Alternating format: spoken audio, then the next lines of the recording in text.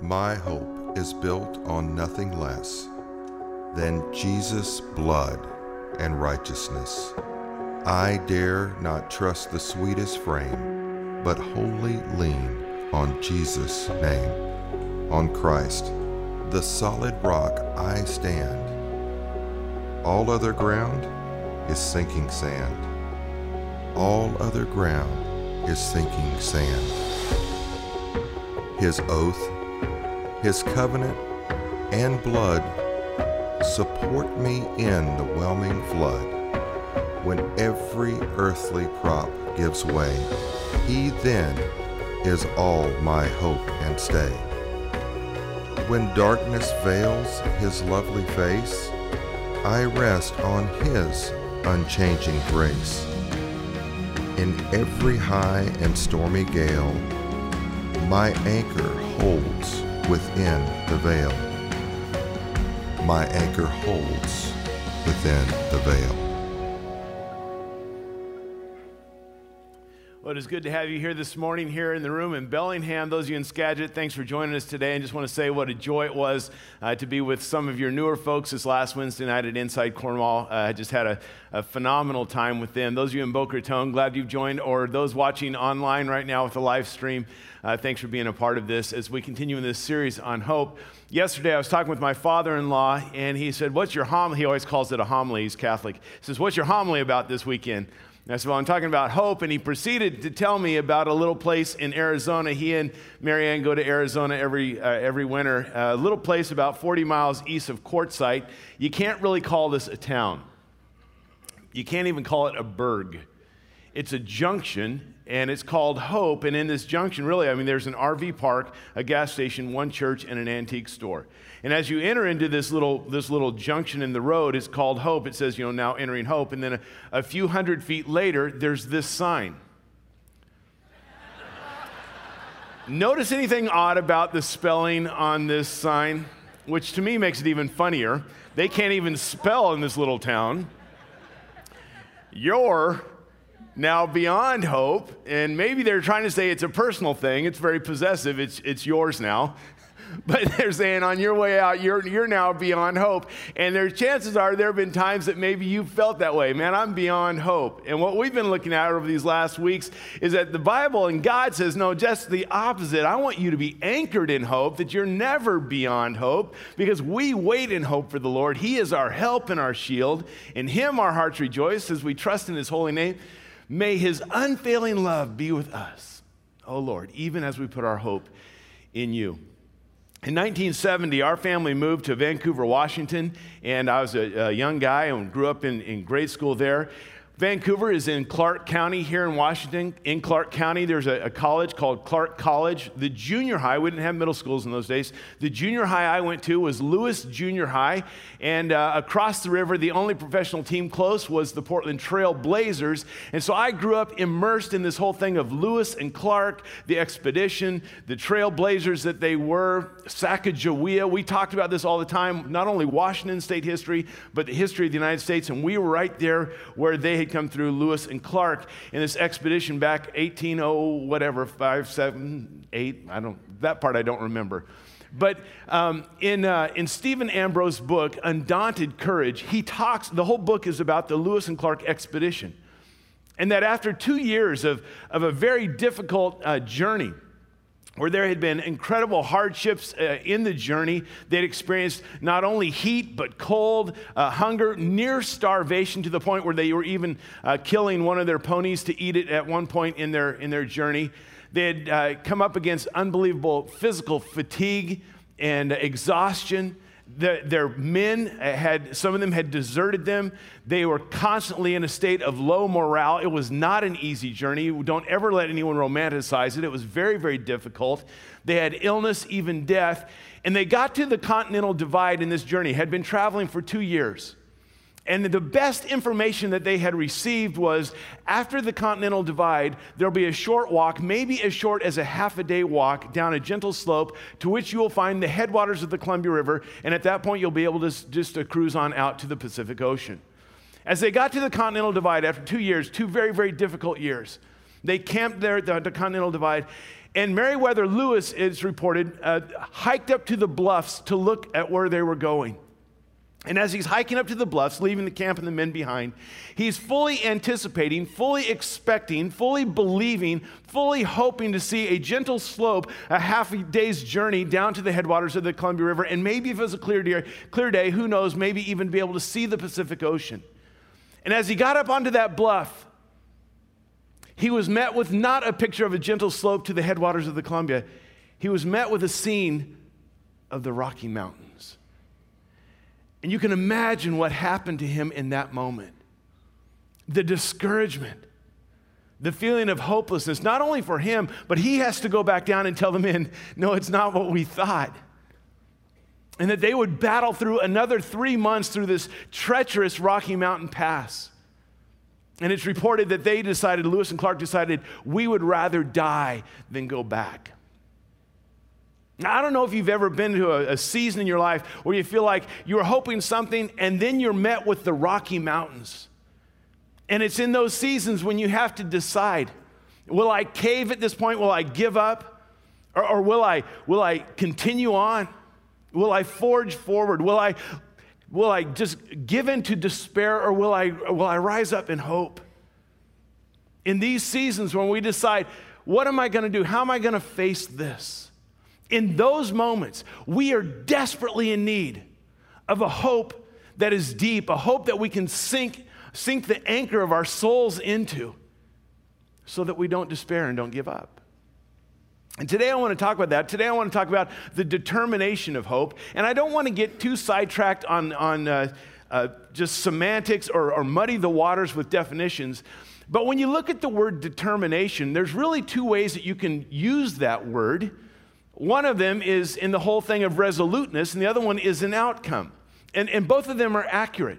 The idea of determination as a resoluteness, where there's this purposeful, persistent, steely determination. I'm resolute on this, unwavering, unswerving, unshakable, that I will continue on with this. That there's this almost this stubbornness, a tenacity, that kind of a determination. But determination can also be looked at as an outcome. That this will determine the outcome. This will govern it. This will influence it. This will decide it. And while both of those are independent, they're also interrelated, especially when we talk about hope and the determination of hope, the resoluteness of our hope, and the outcome of our hope, the determination of our hope. See, one of the problems that we allow in our lives is that sometimes we will allow, or maybe we believe, we will allow the circumstances, the Rocky Mountains of our life, to determine our hope. We get to some circumstance, some situation that's difficult where we want to cave in, and we just say, oh, it must be hopeless. In this situation, in this circumstance, in this season of life, we hear this sign that says, you're beyond hope now. And at that moment, you need to look straight into that sign and say, you can't even spell "you're" right. Don't tell me about my hope or my future. Because our circumstances do not determine our hope. We determine our hope, and what we do with that hope determines how we will see, how we will view, how we will respond to the Rocky Mountains in our lives.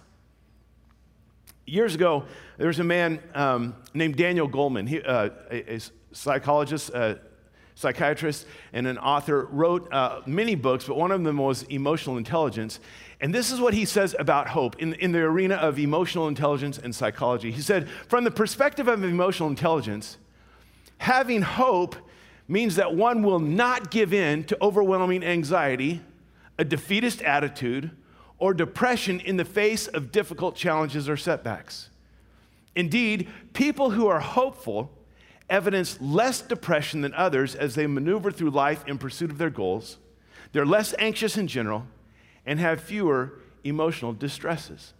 He's saying, listen, people of hope, the way they approach life, the way that they confront issues, the way that they have this determination in the midst of the Rocky Mountains, if you have hope, it changes everything. And whether we decide on despair or hope, it really is our choice. Now, this isn't just psychology that we want to talk about, because this is what God's Word says. The verse that we've looked at several times out of Romans chapter 15 says, may the God of hope, he is a God of hope, fill you with all joy and peace as you trust in him, so that you may overflow with hope by the power of the Holy Spirit. That we have a God of hope and we have the power of the Holy Spirit. And as we know, Jesus is the anchor of our hope. He is the anchor of the hope for our souls. That we have this. We talked about Timothy Keller's definition of hope being a life-shaping certainty of a believed-in future. That's something that we, not an uncertainty, not like we're kind of wishful thinking, something that we know as a matter of fact that hasn't happened yet but will happen, changes how we live in the here and now. So that hope is for now and for then.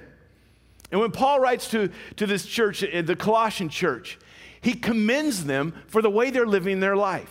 He says, your faith in Jesus is just flourishing. It's just thriving. It's an example. It's beautiful. And not only that, but the way that you love other people, the way that you extend this love, this new commandment that Jesus gave to us, it's amazing. And he commends them for their faith and their love, how they're living their life. And then he says this to them, the faith and the love that you have, the faith in you and the love that spring from the hope that is stored up for you in heaven and that you have already heard about in the word of truth. The way you are living, it comes out of this hope that you have. It's a life-shaping certainty of a believed-in future. And it springs up. It doesn't just kind of drain out. It springs up of this life because of this hope that we have of the someday and the hope that we've already heard about.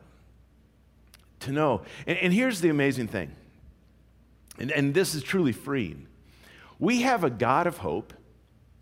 We are given hope by the power of the Holy Spirit.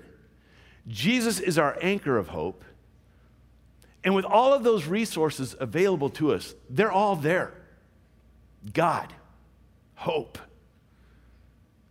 So understand that my hope, with all this available, my hope is my responsibility.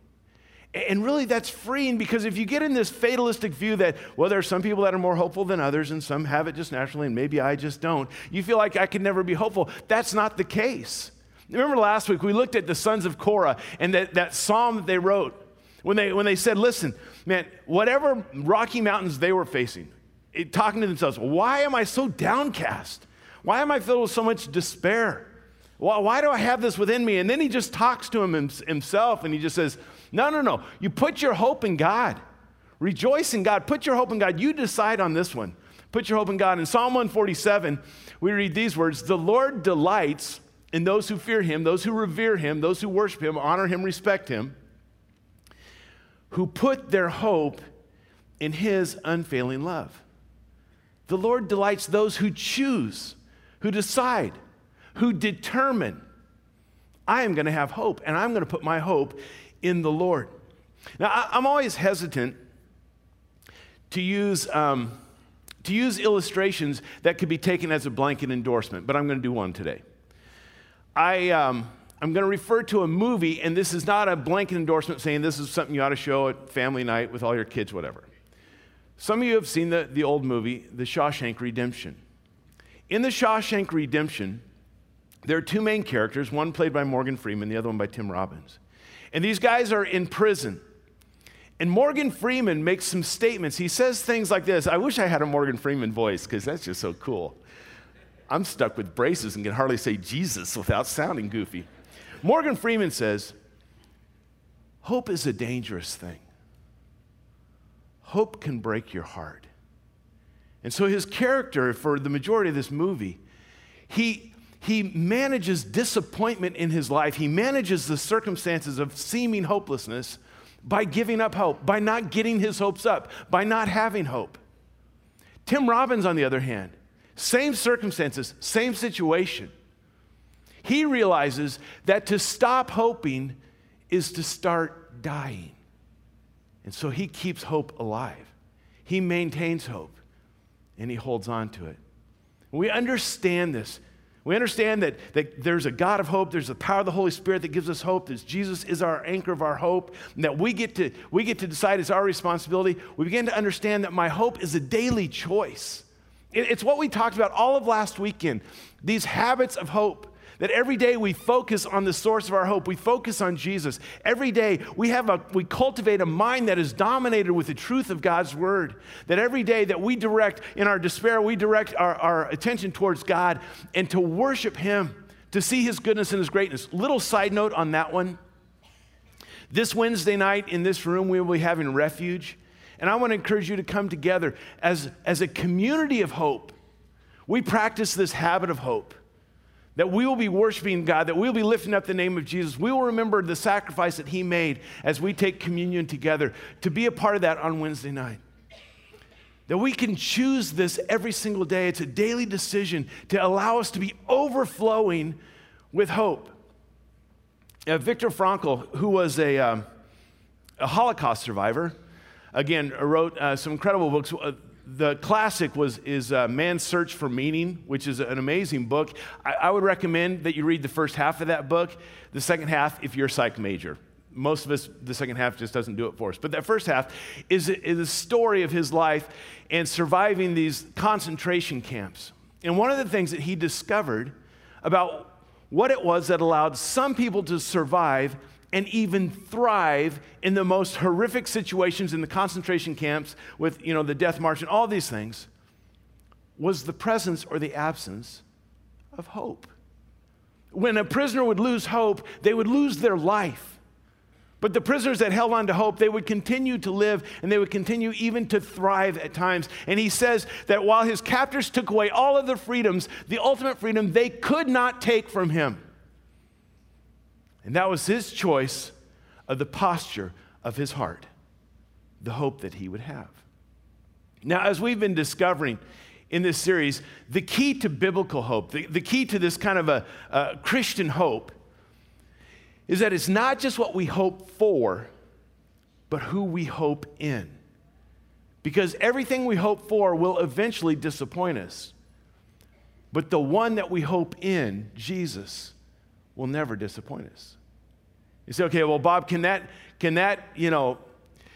hold up to the biggest rocky mountains we ever face? I mean, we're talking life-rattling, faith-shaking, darkness closing in. I don't even know if there's a God kind of circumstances and situations. Well, maybe let's take the darkest one that we've ever seen, maybe in biblical history. And what I find interesting is this has been a part of the human struggle from the very beginning. Most scholars believe that the oldest book in the Bible is not Genesis. It's actually Job. And many of you know the story of Job. Job has everything stripped from him. Everything you could ever hope for, he's had, and it's taken away. You hope for a successful career, he had it, and then it was taken away. You hope for financial security and maybe even be wealthy, he had it, and it was taken away.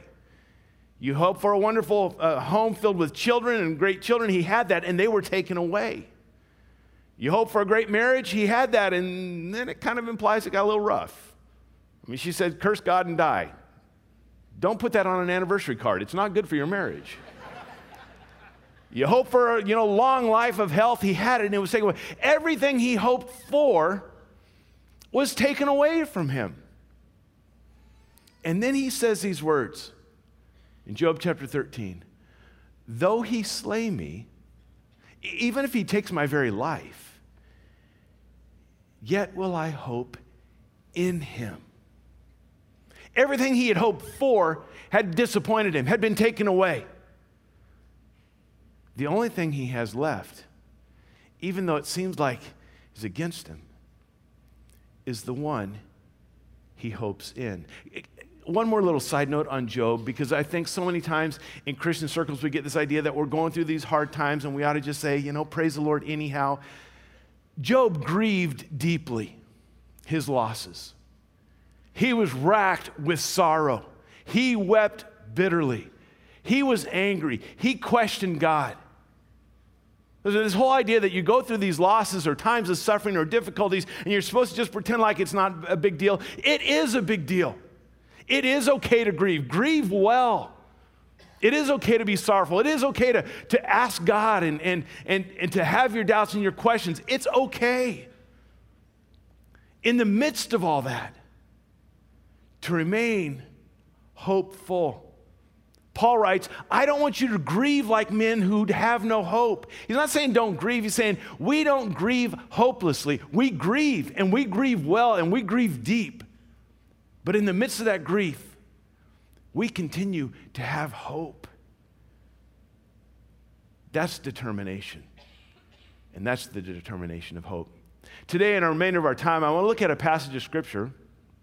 And if you have your Bible, your tablet, your phone, you want to follow along, we're going to be in Romans chapter 5. Some of you are aware that we spent the entire summer in Romans. You're saying we're already going back to it. Almost every week this summer we said, man, there's so much in here that we're going over to the top so much, we can't cover it all. So now I'm backtracking and going to go into a few of the verses that we had to skip over this summer. Romans chapter 5. Now, if you remember in Romans, and I was going to quiz you, but I wasn't sure if my ego could handle how you answered the quiz, because maybe you don't remember anything I ever say, which is fine. But if you remember, Paul starts us off and he with this good news that there's a righteousness, there's a right standing, there's a good enough for God that comes. Whoa! I love you. There's a righteousness that comes from God and by faith. You did remember. It's an amazing, amazing thing. That it's not something we did, it's from God and we receive it by faith. And then God credits to our account the righteousness of Jesus. We didn't earn this, we don't deserve it. He just puts it on our account. And it's by that grace that we live, by the grace we are justified, and by that grace we stand. So he's set that whole thing up. And then in chapter 5, at the end of verse 2, he says this, and we rejoice in the hope of the glory of God. That's about one of the most positive verses you could ever find right there. You know what I mean? Look at it. We're talking about rejoicing. We love that. Hope, we need that. The glory of God, what's not to like about this verse? This is an amazing verse. We rejoice in the hope of the glory of God. But then he follows it up with a verse, one of those, I did not see that one coming. Are you kidding me? He follows up this incredibly hope-filled, rejoicing, glory of God verse, and he says, and also, not only so, but we also rejoice in, and you'd think he'd say, we also rejoice in the blessings of this whole thing. We also rejoice in the prosperity, the health, and the wealth that we have. We also rejoice in all the good fortune that has come our way since we've given our heart to Christ. He says, not so only, but we also rejoice in our sufferings. Our sufferings. Now, Paul, who's writing this to this church that he didn't plant, he's never visited yet, who's gone through his own amount of sufferings, he writes them. These are the Romans. They live in Rome. Many of them have already suffered for their faith. When Claudius was the emperor, he expelled all of the Jewish or all the Christians and the Jews out of Rome. He said, you must leave. That's, the whole Priscilla and Aquila story. They had to leave their homes. They had to leave their livelihoods. They had to leave all of it. And I wonder how many times they would come back to these verses, because in just a few short years, Nero would blame the Christians for the fires in Rome and set off a wave of persecution that would completely scatter Christianity out of Rome. They would suffer. And yet Paul says, we rejoice in our suffering. Well, how can that be?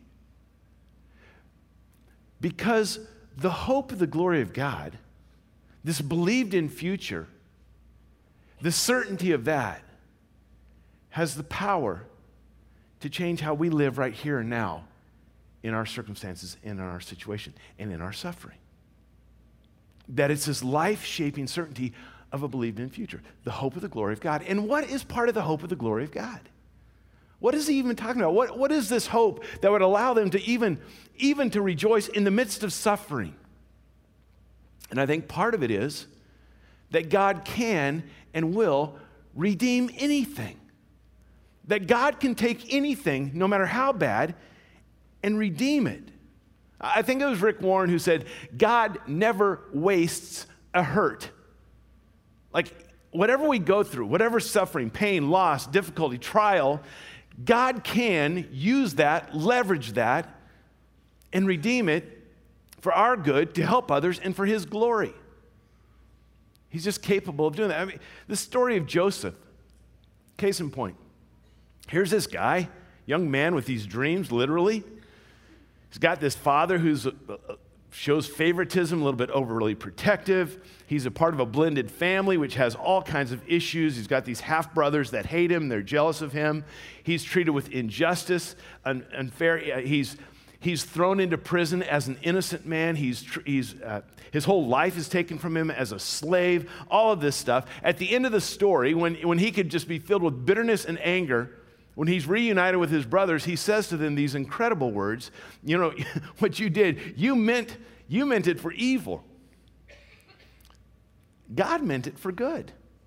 God used it to do incredible things. You're trying to bring about bad, but God in his goodness is able to transform that and make it a good thing.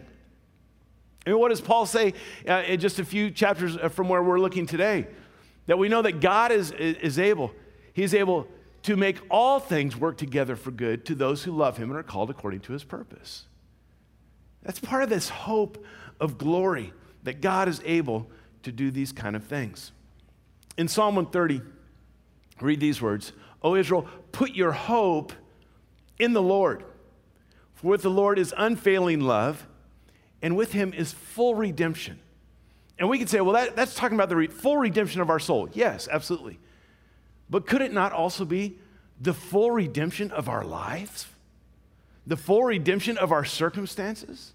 The full redemption of our loss and our suffering and our pain? To put our hope in the one who is able to redeem all things and to bring about good. And then Paul goes into kind of this chain reaction, and he talks about how God can use even the suffering to bring about hope in our lives. The very thing that threatens to take hope from us can be used by God if we determine and allow it to actually produce hope. It says we rejoice in our suffering because we know that suffering produces perseverance. Now, let's just look at this word. Perseverance is something we admire in other people a lot. You see someone who's gone through some difficult thing. You see a single mom who put herself through college and worked 2 jobs and made a career and took care of her kids. You see this perseverance. It was not easy. We just admire that. You see someone who's gone through incredible setbacks or difficulties and upbringing that was in a horrible home, and yet they just persevered. See someone who's, whatever it might be, we admire that in others.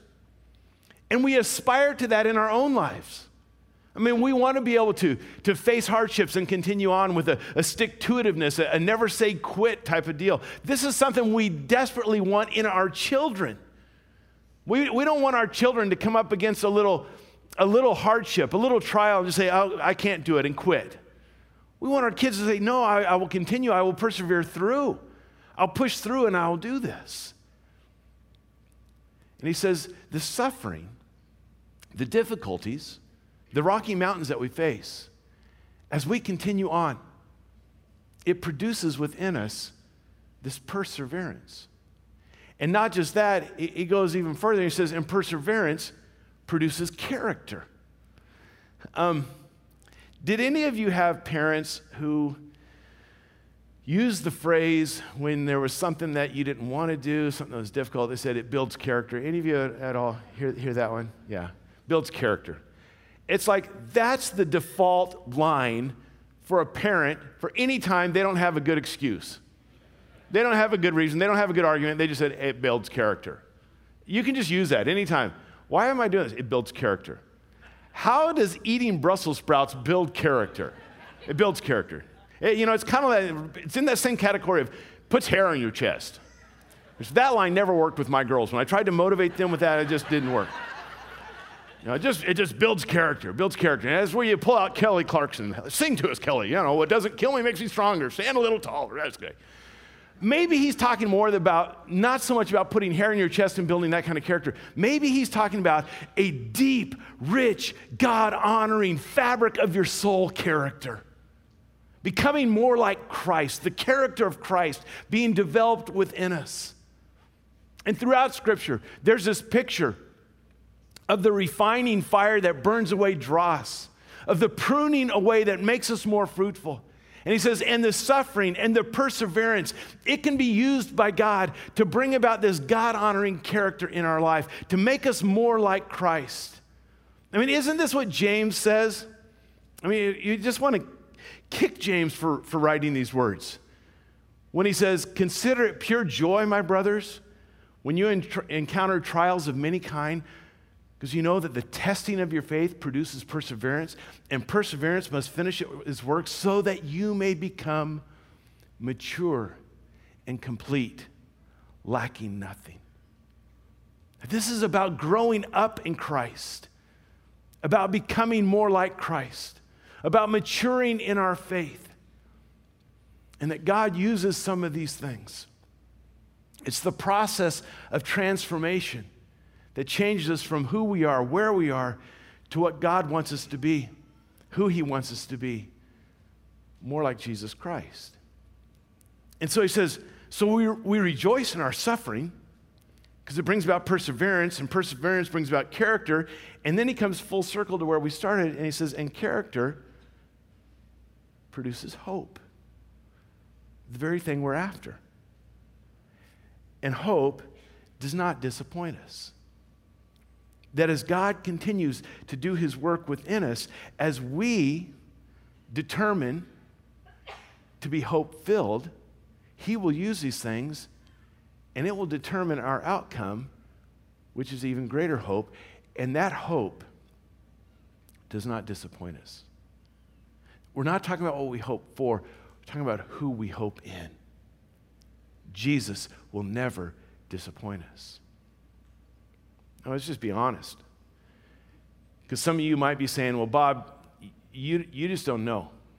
I mean, that all sounds good for you and others in this room, but you don't know my loss. You don't know what I've gone through. You don't know how bad my situation was. You don't know how rough my upbringing was. You don't know the kind of parents I had. You don't know how difficult my marriage is. You don't know the disappointment and the dreams that have been crushed for me. You don't know the health conditions that we're facing. You don't know what we're dealing with our children. You don't know all the suffering, all the pain, all the loss, all the trials. You don't know the mountain range that I'm up against, which is absolutely true. I don't know. I don't know how deep your scars are. I don't know how great your despair is. But this I do know, that our circumstances do not determine our hope. And this I do know, that we can choose who we put our hope in, even in these darkest times. And that will determine how we will face, how we will view, how we will respond to whatever trials we face. There's a lady in our church, Karen Mullen, who agreed to share a portion of her story. And I wonder if you'd watch this morning. My story started in the year 2000, and that year I turned 40, and then that summer we found out that we were pregnant with our fourth child. It was 11 years after the last one, and a couple years after a certain surgery, so we were totally shocked, but also delighted because it was like this was not a goof or a slip-up, this was an act of God. But then exactly 6 weeks after that happened, my husband had a heart attack while he was working out at the Y. And he actually died at the Y, but they revived him. And then they got him in the ambulance, and he died again, and they revived him again, and then took him to the hospital, and he died in the emergency room, and one more time they revived him. The thought then was like, well, you get a good cardiologist, and we'll have some work. I thought everything was going to be all right. But that night, as I sat beside him, I was praying, and I was asking God to talk to me, to give me a word. And what I really had wanted to hear was, he's going to be fine, or it's going to be okay, or something like that. But no, the message instead I got was trust. Trust, what is that supposed to mean? And I didn't like that because that sounded scary, like I was going to have to lean on him and trust in him because things weren't going to go the way I had planned. I did have to trust because they were not able to bring him out of the coma, and then they checked on him to find out what was going on, and he was completely brain dead. What should have begun a season of trust actually ended up being a season of anger for me because I didn't want to trust God. I really had this illusion that we were supposed to have this protected life. Even though I was angry at God, I still kept going to church because I really felt like my kids needed to be there. During that time, I was seeing Pastor Randy and getting help counseling from him, and one time he said to me, "Karen, your problem is that Leo was your anchor. You need a new anchor." I came up with a prayer that I could handle, and that was, "Help me to want you." And that's how I started. And it came, it happened. I started feeling a desire in my heart. I started wanting him. There was one verse that helped me through that time, Psalm 27:13. "I would have despaired had I not believed I would see the goodness of the Lord in the land of the living." And that's what I wanted. I wanted to see that goodness. About a year later, Pastor Randy asked me if I would be willing to lead a grief support group. So I've been leading Grief Share off and on since then, and although it's incredibly tough, there's others that have walked the road and they're there to help you along the path. It's really amazing. This month is the 17th anniversary of Leo's death, and we were married for 17 years, so it's a pretty significant time for me. Looking back, I'm amazed at what the Lord has done in our lives, and I love my life. I love my home, and I love my kids. I love my work, all my friends, my church. He's given me so much. He's given me such a full life. I'm so grateful to him. And I know that things can still happen. I realize that and I get that. But I know who holds the future, and I put my hope in him. I know who holds the future. Certainty. And I put my hope in him. So Paul says, we rejoice in the hope of the glory of God. And yet, even in our sufferings, because it develops perseverance, it refines our character, and ultimately makes us people that are overflowing with hope. And hope does not disappoint. And then he comes to this at the very end, and he says, because God has poured out his love into our hearts by the Holy Spirit, whom he has given us. See, I don't have answers to the question why. And I don't even have an answer to your question of how long. And I may not have a very satisfying answer to the question, to what end? What's the purpose of all this? But this I know, and this you can know with absolute certainty. It's the assurance of God's love. May your unfailing love be with us, Lord, even as we put our hope in you. That no matter how deep the valley, no matter how dark the night, no matter how cold the season, no matter what the loss, the pain, the trial, the suffering, nothing, no thing, no condition, no circumstance, no loss, no season can separate you from the love of God. While the world may be crashing around, outwardly wasting away, yet inwardly we're renewed day by day because God's love is unfailing. Karen mentioned this out of Psalm 27. It says, I'm still confident of this. I will see the goodness of the Lord in the land of the living. I'm confident in this. I hold on to this. That there is an almighty God, and he is at work even in a fallen world, even in difficult circumstances. And he can bring about goodness and joy and purpose and life and hope. even in the midst of all this. And then the psalmist ends with kind of this so then, this exhortation, do this. Wait for the Lord. Be strong and take heart and wait for the Lord. That's the determination of hope. That's this almost stubborn, steely resoluteness, this resolve that I will hold on unwavering with tenacity of the one that I put my hope in. And as I do that, that will determine how I face and respond to the difficulties in this world.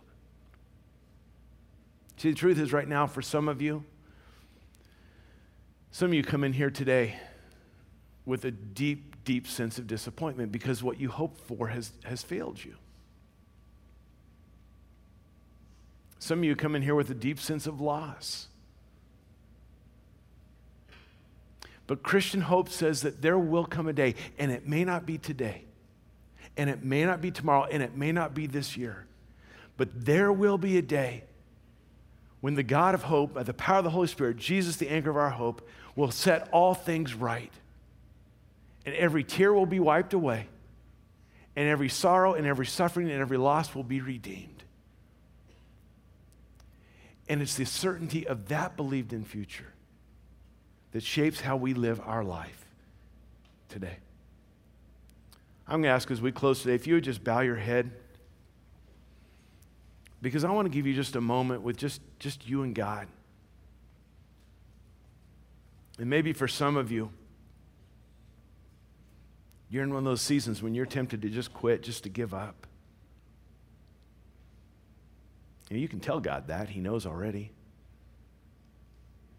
And maybe in this moment, you need to just come to God with the area of where you need to hope the most. And maybe you have a version of the prayer that Karen prayed. Lord, help me to even want you. Or maybe the prayer is, help me to want to have the determination of hope. Or maybe the prayer is, help me to cling to your hope. That I would have a purposeful resolve, unswerving, unwavering, unshakable hope in you. Just a moment, you and God.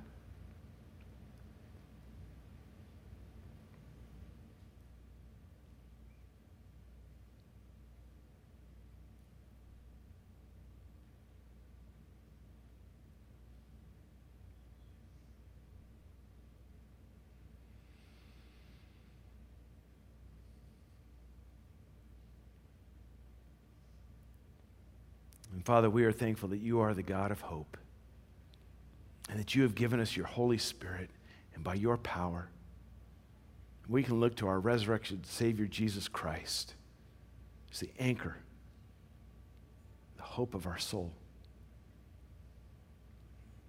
And your desire for us is to be people that overflow with hope. So may we have the determination of hope. May we continue to walk in the truth that your love is an unfailing love. And no matter what we face, you know, you see, you care, you love us, and you can redeem this. May we trust in you with that hope and walk as people of hope. We pray this in your name. Amen. Amen. I just want to mention that for some of you who may be going through a season of grief and loss, Karen mentioned the grief share that she leads that's available to us. There's also in your link the story of a class of surviving the holidays. We also have some resources available for you. And I also want to encourage you on Wednesday night to be here as we together lift up the name of Jesus and take communion together as we are a community of hope. God bless you. Live in the hope of the glory of God every single day. Have a great afternoon. You're out of here. I love you.